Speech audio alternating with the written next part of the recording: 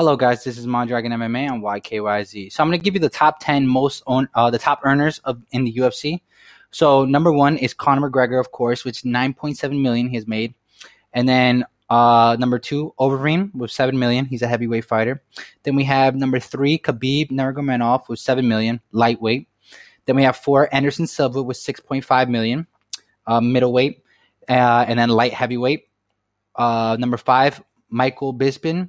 5.7 million. That is welterweight. George St. Pierre, and number six was 5.6 million. He fought in welterweight as well. John Jones is number seven, 5.2 million, and he fights at light heavyweight.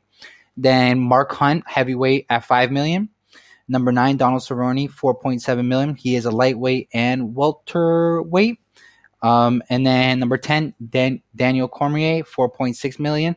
He is lightweight and heavyweight. It's honestly not shocking. I know Conor McGregor was definitely going to be the top earner.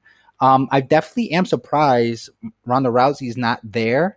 Ronda Rousey is 23 with $3.4 million.